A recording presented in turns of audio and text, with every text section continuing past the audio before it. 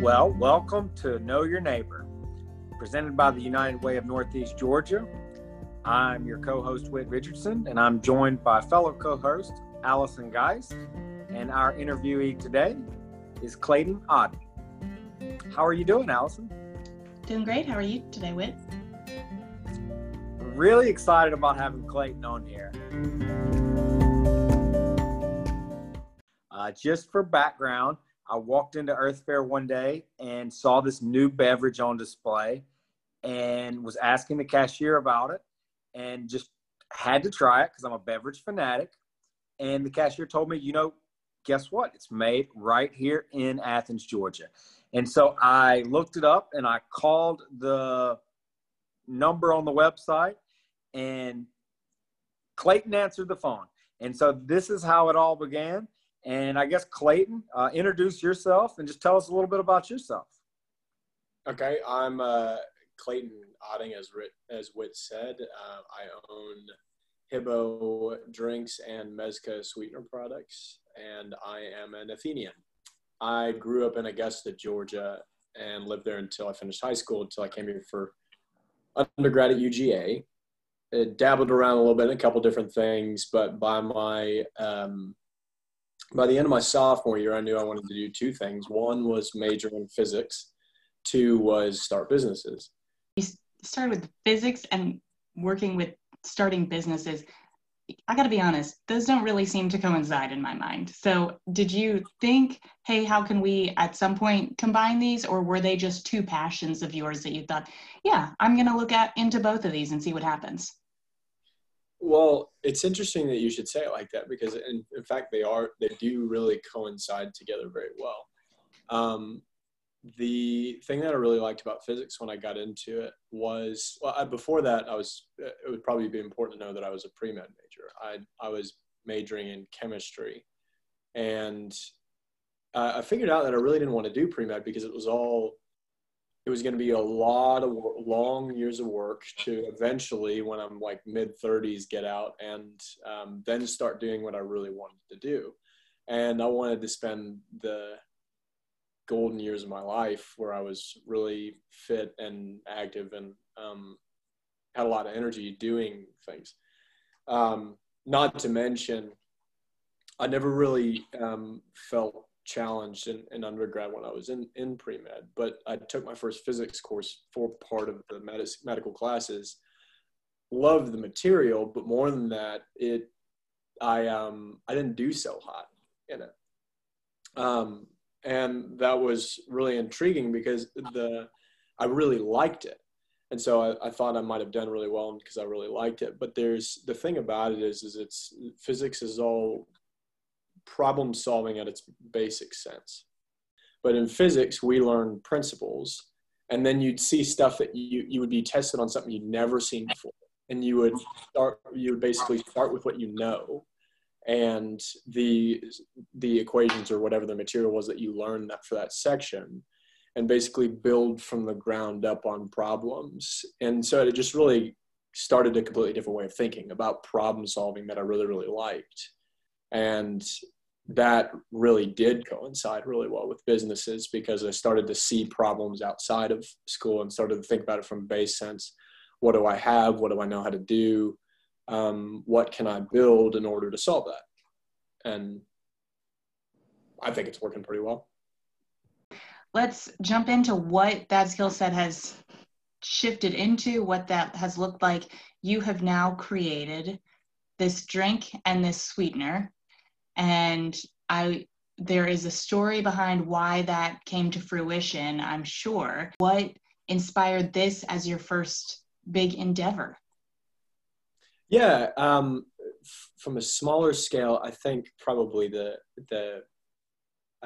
one of the things that really inspired is I used to drink a lot of sugar soda. My favorite was Dr. Pepper. And the fittest times in my life were where I didn't drink sodas every day that I can remember. But also I remember this one time when I was a kid, my dad was always a huge Diet Coke drinker, and Mom used to drink Diet Coke with Splenda too. But I remember one day I was in high school and I just decided I want to try to start drinking Diet Dr. Pepper because it seemed like it was healthier from all the marketing and all that jazz. I was in a room with my mom and dad, and my dad told me, you can't drink regular Dr. Pepper because sugar is poison. And my mom said, you can't drink Diet Dr. Pepper because aspartame's poison. And I was like, what do I drink then? So I guess I got to give up Dr. Pepper completely. And then when I got into college, of course, you know, you're around a lot of students that drink a lot of Coke and everything. And I had friends that struggle with weight because of a lot of sugar intake. But the biggest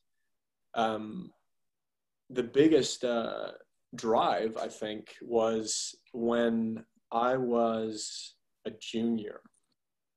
My dad, for Lent, he decided to give up Diet Coke. And as a background, he used to drink about a 12-pack a day of Diet Coke. So that was a really, really big sacrifice at that point. But he wanted to see if he could do it.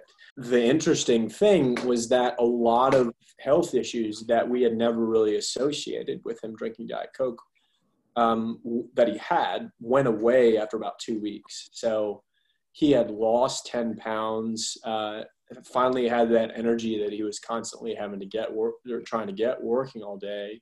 And he had flu symptoms probably once every month before then. And he's back to, you know, what a normal person would be feeling, like once every year since giving that up. And so seeing all those changes in him, that was kind of a wow moment for me. And so I started to think about being a physics, and especially being in research at that time with professors. I had access to UGA's entire research portal, which is really extensive. It's awesome. Like literally any scholarly paper that you can think of on anything, we get access to for free. So you can learn about lots of different things. And so the thing that I did was, it was really intriguing. Okay, what is it in a Diet Coke that makes you, what that would possibly cause that change, that would possibly cause those health problems?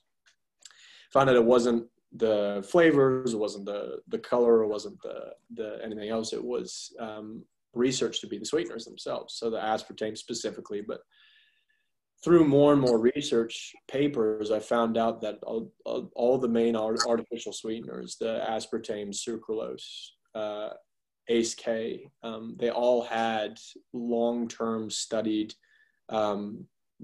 negative health effects that were very interesting to learn about, because some research papers said they didn't exist, some did. And later, reading a couple books, I found out that a lot of the studies that were found contrary to the negative results were actually funded by, you know, like Coke or Pepsi, someone that uses an artificial sweetener. And that told you something as well. I thought, okay, well, if we know, so now knowing that those are bad, and of course, sugar has its downfalls as far as consuming a lot of it. What can you have that's to get sweetness without having negative effects? And of course, there's the argument of moderate or don't want to. And so there should be an option for them. And so I started to think and research and found about 3 or 4 natural sweeteners that didn't have any research effects. And I bought them, started experimenting with them, and came up with a sweetener, and then it was kind of hitting the ground running. The sweetener was definitely the first part, and it's changed over the years. Like now it's able to be used in baking. You can sweeten your coffee with it, anything like that. But I also worked with UGA Food Science to create the beverages as well. And that was MESCA drinks, and those still exist, and they'll continue to exist. You know, they're all the popular flavors that you'll see, but the newest one that we're working on is the HIBO drink. Following along those lines, Clayton, your sweetener is stevia, is that right? So I'll explain it in this way. The sweetener itself is leaf from a bush, fruit from a tree, and fermented corn from a field. And so 3 natural sources themselves, and that's stevia, monk fruit, and erythritol. The main reason for using 3 is because one, they have varying levels of sweetness. So Stevia, for example, is 300 times sweeter than sugar, but from the corn, the erythritol, the natural 0-calorie sweetener, that one is a little less sweet than sugar. Using them all together, you're able to not only put out something that people can use the same amount as what they're used to, but also they all three, I guess, sweeten different parts of your tongue. This was part of the learning about how to replicate sweetness when I was first starting. But sugar when you look at it, if you put sweetness on a curve, sugar has a nice bell curve. You put it in your mouth, it takes a second for you to taste the sweetness, it rises up to this really, really nice, awesome peak, and then drops off. Stevia, for example, is all of a sudden really sweet as soon as you put it in your mouth, and then it drops off into bitterness really quickly. The goal was at the beginning to take as many different sweeteners as it would take, and that it ended up taking 3 to make the sweetness look more like that bell curve. So it was taste-wise, but it was also a little bit analytical and numerical in how to combine all the amounts together. So you have HIBO, which is hibiscus flavor, correct? Mm-hmm. And then you have your MESCA drinks, which you've got a number of flavors. What made you come up with these flavors? I'm not going to ask you to give away your secrets of what you're planning, but how are you coming up with these flavors? I mean, you got a world to choose from. One thing leads to another, I guess you could say. The most recent, so the HIBO drinks, they are the ones I'm most excited about simply because they don't just add another flavor or another, it's a completely new concept, but one that builds on the sweetener. So the sweetener I talked about being leaf from a bush, fruit from a tree, corn from a field. Hibiscus adds on to it in a way that it's petal from a flower. And the petal from a flower, the first 3 are, creating sweetness that is, lacking negative health effects. So it's not bad for you, but you couldn't say that it's good for you because it doesn't give you any benefit. It just doesn't do anything to you. The hibiscus as a base, I'm very excited about because just using that one natural ingredient, the hibiscus brew, brings in a ton of iron. It brings in more electrolytes than Gatorade, antioxidants that are more than you find in berries, more vitamins than fruit juices. And it has a unique flavor to it that's good on its own. So in the original flavored HIBO, you can try what hibiscus actually tastes like. But what I'm finding out is you can actually expound upon that and use it to create pretty much any flavor. And so the possibilities with the drinks that I could create with it down the road are pretty limitless. And you have a partner in life, but also in this business. Is that correct? So Phoebe actually helped me turn the sweetener into something that could be used in baking because she loves to bake. She had always wanted to start a bakery. So she's in her last year of school right now. She has actually started Saturday Hill Baking, operates out of the same space that we produce in. And she bakes, her most popular products are a cherry almond scone, a cinnamon vegan scone, and some no-bake cookies and some shortbread cookies. And they're selling really well at a lot of places in Atlanta. They just got into the daily co-op. She is on fire, doing really, really well with it. So in that, she's in the same boat. She wants to promote a natural, no-calorie version of people's sweet tooth. And she's doing an incredible job with it. So you're from Augusta. Where's Phoebe from? Seattle, or just outside of Seattle. So how did you decide that you were going to establish your business in Oconee County? Well, I'll start with how we got into Oconee County specifically. There's another soda producer out there. He does cane sugar soda and now a hop water. They're called New Creations Soda Works. Shout out to them. Paul, the owner, has been making soda out there for I think 6 or 7 years. And 2 years ago when I was first starting to want to start this business, someone put me in contact with him knowing that he already made soda, and I just started working out of the same kitchen space as him. He was, and still is, a good mentor for building a drink business. Well, it sounds like you have so many awesome experiences at such a young age that you have so much to give back to the next generation of entrepreneurs already.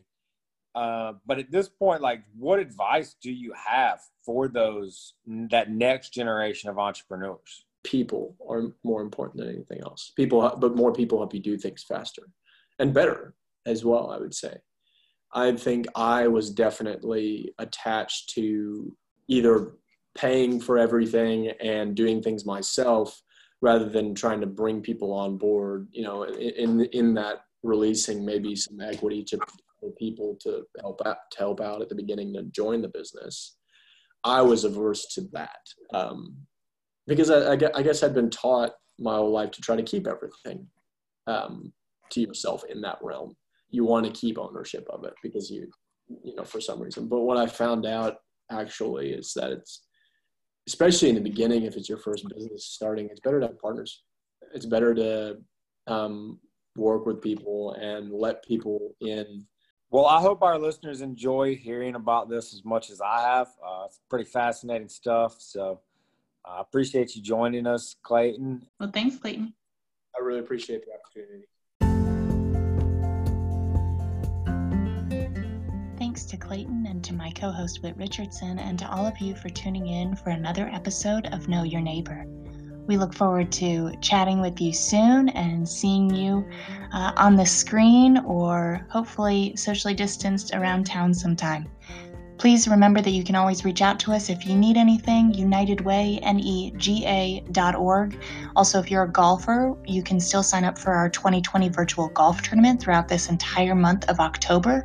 And we would love to have you join us virtually for that and participate in another local tournament simultaneously. You can participate October 30th in the Heroes Classic that benefits the American Red Cross, one of our 2020 partner agencies. You can sign up via our Eventbrite, which is linked via our website. And we also hope to see you all at a couple of future events. We have a Women United Engage and Inspire free networking event on October 15th, and a few other exciting events in November and December. So check out our website, check out our social media channels, UnitedWay, NEGA on Instagram and Facebook, and we will chat with you all soon. Until next week, we hope you'll live united.